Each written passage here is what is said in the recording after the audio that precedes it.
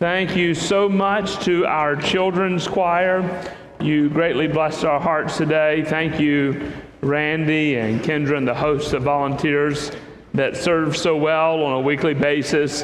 Parents, grandparents, let me take a few moments and encourage you. If your children or grandchildren are not plugged in to our student choirs, we have a preschool choir, a children's choir, and a student choir, all that meet on Sunday afternoons from 5 to 6.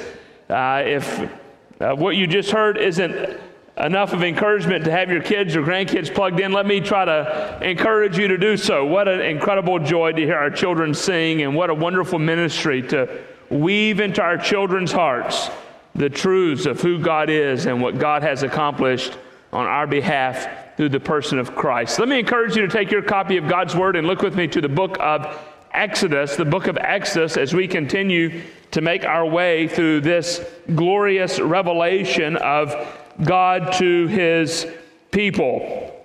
We have concluded Exodus chapter 17, and we start this morning with chapter 18. And chapter 18 serves in some ways as a bridge between what has taken place from chapter 5 through chapter 17. And then as we start with chapter 19 and we make our way toward Sinai. The narrative here in chapter 18 is somewhat different than the narrative that we see communicated thus far. You'll notice a few differences here in this passage of Scripture. Israel, of course, has come out of Egypt. They've come out of slavery, and they've been doing what good, godly Christian people tend to do best. We tend to complain best, right? But this text of Scripture is also situated right after a very interesting encounter. You'll remember the encounter from the end of chapter 17 that we saw last week, when Amalek and his group of people come out after the nation of Israel. They're a pagan collection of people. They're a group of people who do not believe that the Lord is God, and they seek to engage Israel in warfare.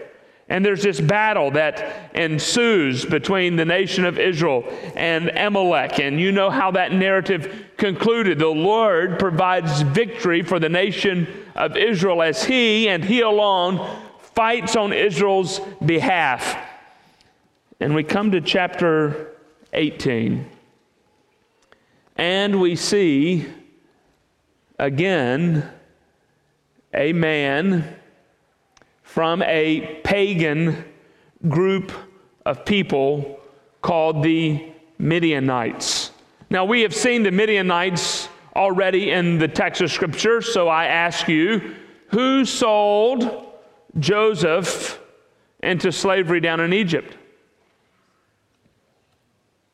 Well, of course, his brother sold him to somebody. To whom did his brother sell him? The Midianites. This is Jethro. We've already seen Jethro appear before. We saw him back in chapter 4. We've seen the engagement between Moses and Jethro. Moses, you'll remember, is away from his people in Egypt because he has murdered someone, and he's fled in fear of his own life. And Moses leaves Egypt and goes somewhere down into this Sinai Peninsula and engages with the Midianites. In fact, he will marry Jethro's daughter, Zipporah, a Midianite herself. Now, we've not heard much about Moses' family in some time, have we?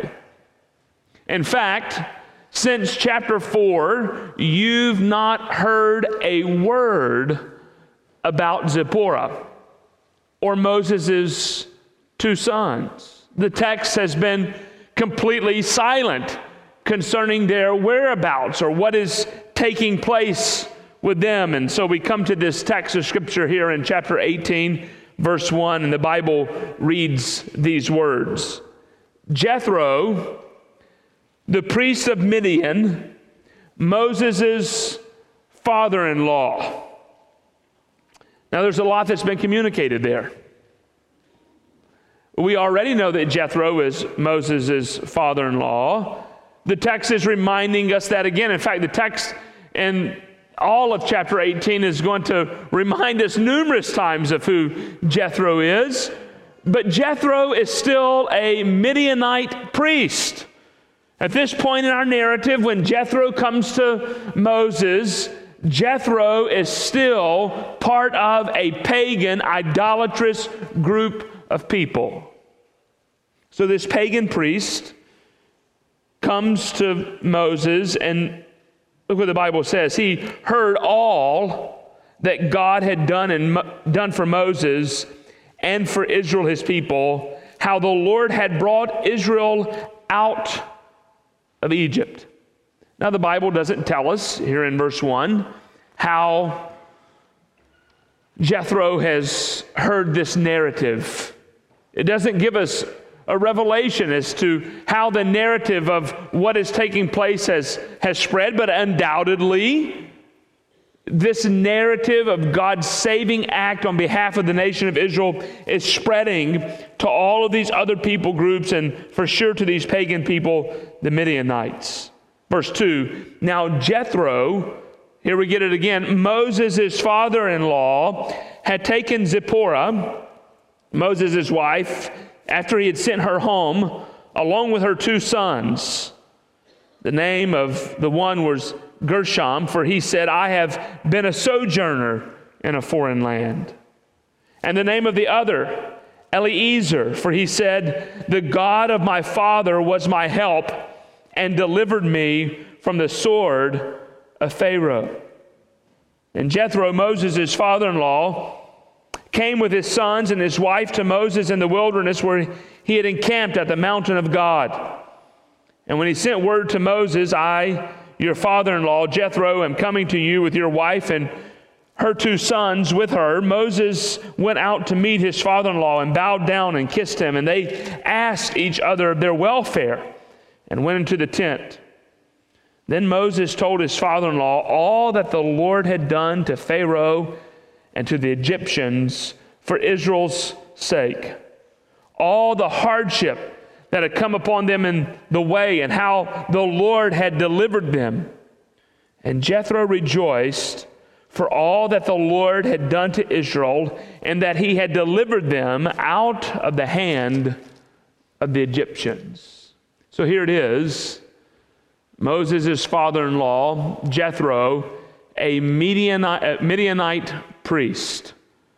He's, we don't know, the priest of the Midianites or one of the priests of the Midianites, but he's a pagan priest from this collection of people, and he is doing a gracious thing. He's doing a kind act for Moses and his family.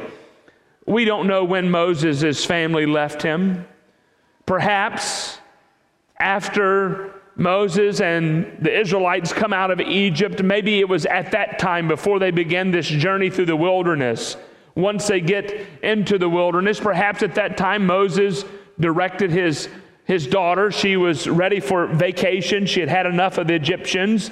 She was missing her father, and Moses did a kind thing and said, okay, honey, go back and see your daddy and spend time with your family. Whatever the case or whenever it happened, we know for a fact that Moses' family has been away from him for a period of time, and undoubtedly, in the recounting of this text of Scripture, has taken the narrative of God's marvelous acts back to Jethro, and he has shared it with him. But notice how this text unfolds. Right here in the middle, or at the beginning of this narrative of the text of Scripture, Moses is going to weave into the narrative the name of his sons. We've already seen the names of his sons, but he's going to give us the meaning of the narrative of his sons, and the meaning of this narrative of his sons is going to paint a picture for us of what is to come. Did you notice the name of the first son? His name, the Bible tells us, is Gershom in verse 3. For all of you parents who are expecting children, if you're looking for a name, I submit to you a wonderful biblical name, Gershom. No one will know how to spell it, right? What's the meaning of Gershom's name? I have been a sojourner in a foreign land. And then notice he gives us in verse 4 the name of his second son, Eliezer, for he said, the God of my father was my help and delivered me from the sword of Pharaoh. Now, what is Moses doing right here at the beginning of this narrative with the recounting of the name of his two sons and the giving of their meaning? Moses is pointing us forward in the narrative.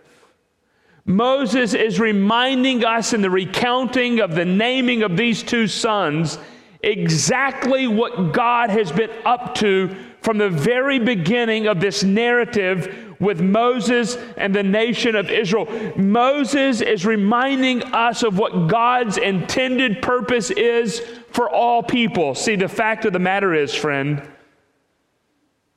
it's not only the nation of Israel and Moses who have been a foreigner in a foreign land. So it is true, in one sense, of each of us. This narrative is a story of an image of a group of people who are down in slavery. They've been captivated by this group of people, and they are on a journey, and we've already seen that narrative of how just like the nation of Israel was held in slavery, so too are each of us, apart from the kindness and the goodness of God, captives, foreigners, people enslaved in our own sin. But notice the naming of the second son, Eliezer. God is my help. In the middle of Israel's enslavement, in the middle of the nation of Israel being captives to a foreign pagan group of people, in the middle of Israel being away from her God, there, in that moment, is where we see God do what God does best. God is a saving God. God is a God who is a helper toward his people. And what does God do for the nation of Israel? He helps them in their greatest need. He helps them come out of slavery. And friend, at the beginning of this narrative, Moses weaves in to the text of Scripture the good news of what God does for people. And let's see how this good news, how this recounting of this narrative of a foreigner and a God who helps is fleshed out in the rest of this story. With the gospel being communicated, we now see Moses extending a sense of hospitality to his father-in-law. Moses is told that his father-in-law is indeed coming to see him along with his wife and his two children. The father-in-law has communicated that, and notice what Moses does in verse 7.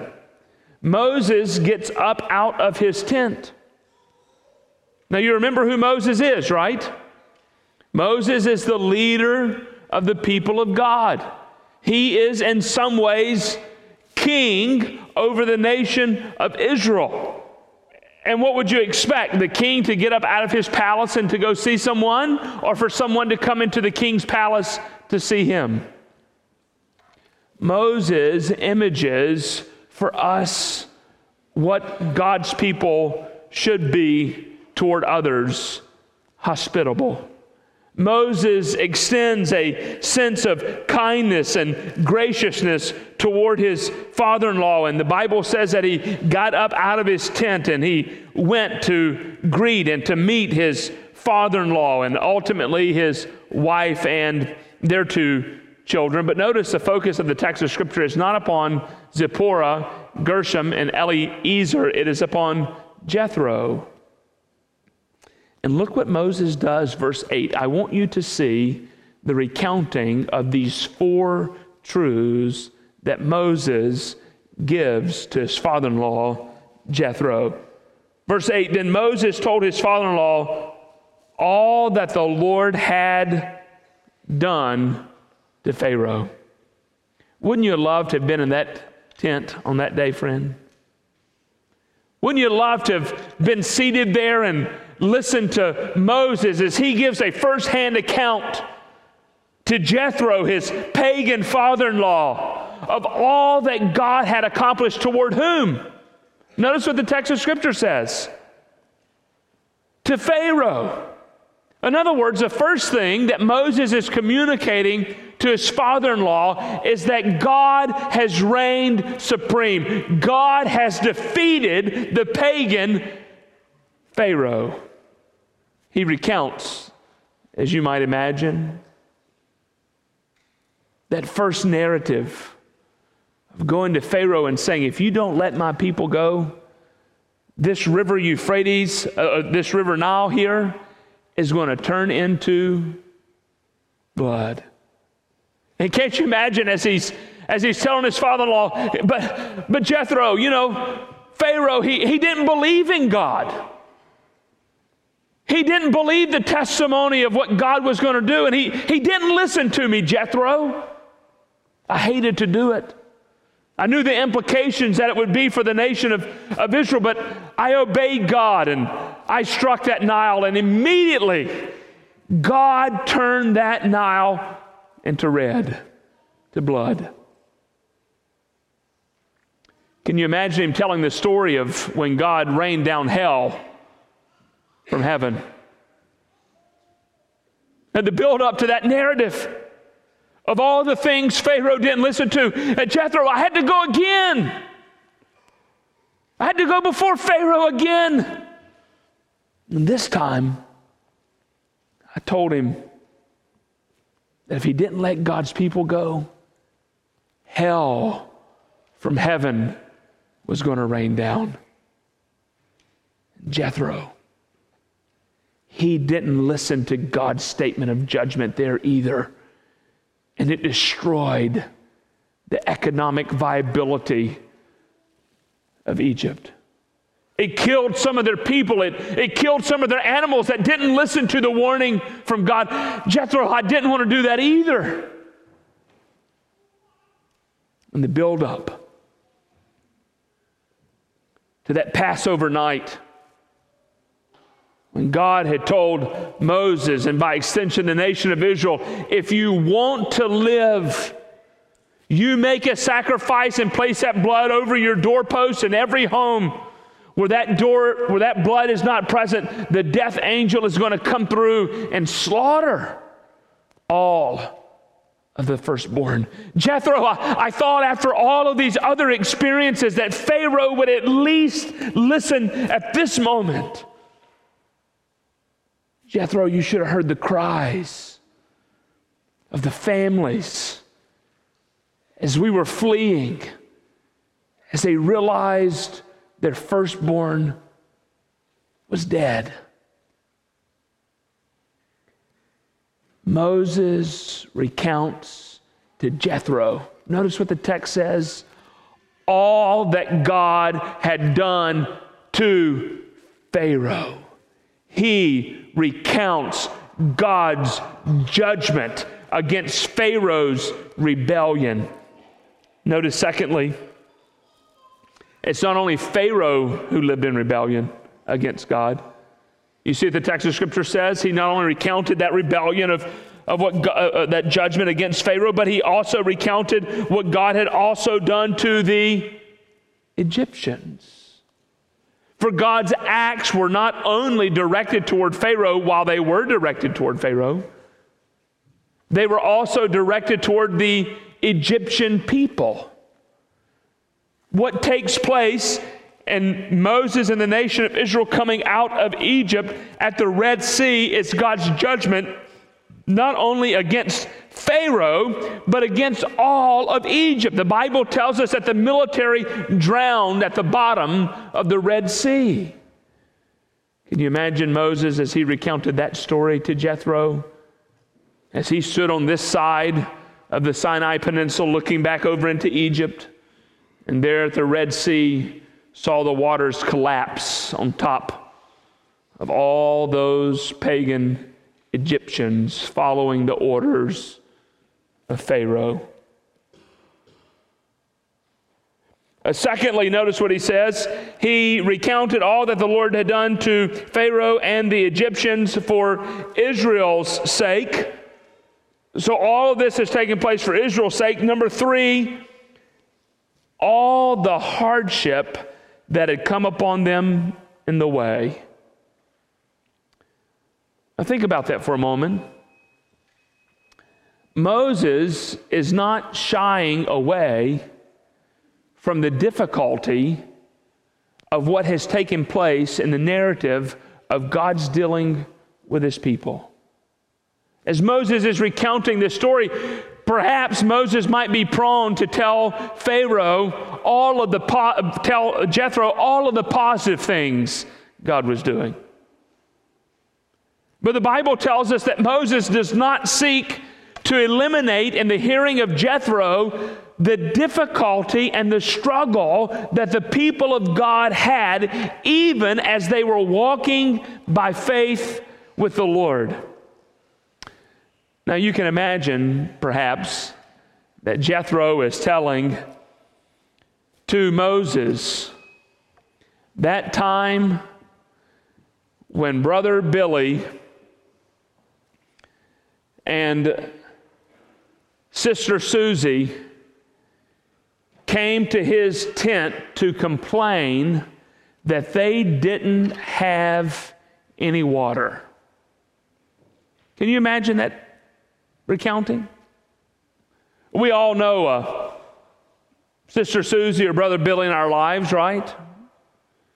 Just like to tell you everything negative that's happening. Give you all the complaints of everything that's going wrong, right? Moses is telling us in this narrative, I've not hid any of the struggles of God's people. Number 3, and then notice number 4, and how the Lord had delivered them. So notice what Moses is doing for us. Moses is imaging for you and me how we should be good, gospeling people. Moses is imaging for you and me of how we should tell the testimony of what God has done on our behalf. Moses is showing us an example of what it looks like in declaring the gospel of the Lord Jesus Christ. Moses begins with the right narrative, God's judgment against sinners. We will never understand the good news of God's saving work if we do not understand the bad news that we are sinners in rebellion against a holy and righteous good God. And Moses tells a story to Jethro, beginning with that narrative of how rebellious Egypt and Pharaoh really are. He tells about God's judgment against sin. Then as Moses tells about that judgment against sin, he doesn't seek to hide the fact of the difficulty the nation of Israel has faced as they journey with the Lord in obedience. Now let me just take a moment as an aside to recount for a second. Any narrative of the gospel of Christ that seeks to say to you and me that if you come to God and walk with Him by faith, you will not face any trouble is a lie. Is not the recounting of the text of Scripture or of God's people in the text of Scripture in relationship with God. Moses is not afraid to share with Pharaoh the struggle the nation of Israel has had in relationship with God. Why? Because my faith in the Lord Jesus Christ is not about what I have done or who I am or ultimately how faithful I can or cannot be. It's a story of what God has done. And even in those moments of great difficulty and struggle, God is always at work. God is always at work accomplishing His purposes. Notice what the text of Scripture says. He told them all that the Lord had done toward Pharaoh and the Egyptian. For whose sake? Israel's sake. Was God at work down in Egypt and all of that difficulty only then for Israel's sake? Or when Israel comes up out of Egypt and into the wilderness, was God still at work even through those difficulties for Israel's sake? The answer is yes. And notice how Moses concludes the narrative. He tells them of God's saving acts. He tells his father-in-law exactly what God has accomplished in bringing about redemption, salvation for the nation of Israel. My friends, this is a beautiful example of how you and I can share our testimonies with various peoples around us who do not believe in the truth of the gospel of the Lord Jesus Christ. Notice what Moses does first. He extends hospitality. He gets up out of his tent and he goes outside to greet and to meet Jethro. And then the Bible says they brought Jethro back into his tent. He brought him back into his home. He showed him kindness. Friends, one of the greatest tools God has given His people in proclaiming the gospel is your home. Your home ought to be a center for gospel proclamation. God has placed you in a community. He's given you a sphere of influence that is different from everybody else in this room, unless you're neighbors. He's given every one of us a tent, if you will. The question for you and me is, have we gone outside of that tent with the hospitality and the kindness and the goodness of the Lord Jesus Christ and shared the testimony of how God has changed our lives? How are you modeling the example of Moses and communicating the gospel to those around you? And look at what happens when Moses proclaims the gospel to pagan Jethro. Jethro, the Bible says, verse 9, rejoiced for all the good that the Lord had done to Israel and that He had delivered them out of the hand of the Egyptians. This pagan is able to recognize that God has brought about salvation. Verse 10, and Jethro said, look at Jethro's confession. Blessed be the Lord who has delivered you out of the hand of the Egyptians and out of the hand of Pharaoh, and has delivered the people from under the hand of the Egyptians. Now I know that the Lord is greater than all gods, because in this affair they dealt arrogantly with the people.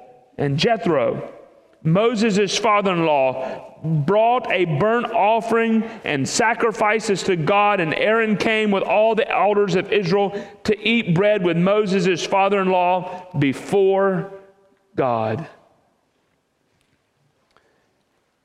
See, friends, the way God has designed from the very beginning for people to come to faith in Christ, to come to faith in God, to believe, is by the obedience of God's people in declaring the gospel of Christ. So we hear the Apostle Paul as he writes in the book of Romans, faith comes by how? Hearing. How beautiful are the feet of those who bring good news. See, friends, the narrative began, as I showed you, the recounting of Moses' two sons' names. That was intended to point us toward what this text of Scripture is showing us. The text of Scripture showed us in chapter 17 the negative of what happens when one rejects God's sovereign reign. When one rejects God's sovereign reign, they will experience a judgment of God that the Bible says leads to death. The Amalekites experienced the judgment of God that led to death. But friends, look what Moses is showing us. Look what Moses is showing us happens in the heart and the life of one who believes in the testimony of what God is doing and the way in which God is at work in the world. Moses, as a faithful follower of God, recounts the good news, and Jethro hears it. He makes a confession of faith, and he joins Moses and Aaron and the nation of Israel in sacrificing in worship to the one true living God. You know what Moses is showing us, friends? Moses is showing us in the narrative of Jethro, his father-in-law, what God's intended purpose is for all peoples. If you'll remember back in Exodus chapter 9, this was not the first recounting. We'd have to go back to chapter 4, but I don't want to give you the 10 times that it happens. If you'll just quickly go back with me to chapter 9. And in chapter 9, we hear this recounting of Moses to Pharaoh in verse 14, chapter 9, verse 14. For this time I will send all my plagues on you, yourself, and on your servants, and on your people, so that you may know that there is none like me in all the earth. Why was God working the way he was against the Egyptians? Why was God working the way he was against Pharaoh? He tells us in chapter 9, verse 14, God is at work so that you may know how great and glorious he truly is. Look at verse 16. But for this purpose I raised you up, to show you my power, so that my name may be proclaimed in all the earth. God raised Pharaoh up to stand in opposition to God himself, so that God's great and glorious name might be proclaimed in all of the earth. And look what is happening in Exodus chapter 18. The fulfillment of God's desire. Jethro, a pagan priest, is hearing the good news of what God is doing. And guess what he's doing? He is fulfilling this prophetic promise. He is part of that all people narrative that God has given. Chapter 10, verse 2. And that you may tell in the hearing of your son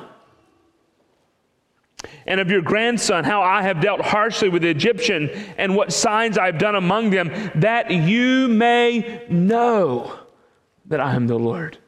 God wants Pharaoh to know. He wants the Egyptians to know. He wants all people to know. He wants the nation of Israel to know. And chapter 14 recounts for us twice in this passage of Scripture this same narrative of God's desire that these people may know. Look at chapter 14, verse 4, and I will harden Pharaoh's heart, and he will pursue them, and I will get glory over Pharaoh and all his hosts, and all the Egyptians shall know that I am the Lord. Moses is showing us that God's purpose and redemption is being carried out. And friends, this is exactly what happens when we come to the New Testament. This is exactly what the early believers in the Lord Jesus Christ would do as they would stand, as Peter would stand on the day of Pentecost and recount the narrative of God's working among his people. And what do we see happening at the end of that narrative? How many people came to faith in Christ? 3,000. And Peter, the Bible tells us in Acts chapter 9, proclaims the gospel of the Lord Jesus Christ to the Gentiles. And listen how he does this in summary fashion. Chapter 10, verse 34. So Peter opened his mouth and said, truly, I understand that God shows no partiality, but in every nation, everyone who fears him and does what is acceptable to him. As for the word that he sent to Israel, preaching good news of peace through Jesus Christ, for he is Lord of all, you yourselves know what happened throughout all Judea, beginning from Galilee after the baptism that John proclaimed, how God anointed Jesus of Nazareth with the Holy Spirit and with power. He went about doing and healing all who were oppressed by the devil, for God was with him. And we are witnesses of all that he did, both in the country of the Jews and in Jerusalem. They put him to death by hanging him on a tree, but God raised him on the third day and made him to appear, not to all people, but to us, who had been chosen by God as a witness, who ate and drank with him after he rose from the dead. And he commanded us to preach to the people and to testify that he is the one appointed by God to be judge of the living and the dead. To him, all the prophets bear witness that everyone who believes in him receives forgiveness of sins through his name. And while Peter was saying these things, the Holy Spirit fell on all who heard the word. And the believers from among the circumcised who had come with Peter were amazed because of the gift of the Holy Spirit was poured out even on the Gentiles. See, friends, what Moses does in Exodus chapter 18 is what the early church does throughout the book of Acts, is what the church should be doing today. Rightly proclaiming the truth of the gospel of the Lord Jesus Christ. May I ask you a question this morning? To whom are you currently at this moment being a Moses toward?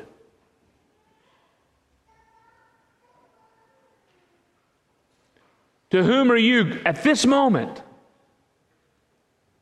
actively, intentionally seeking to share the gospel with? Which one of your neighbors have you invited over in the last few weeks, or have plans in the next coming few weeks to invite over to use your tent as a sphere of influence to proclaim the gospel of the Lord Jesus Christ?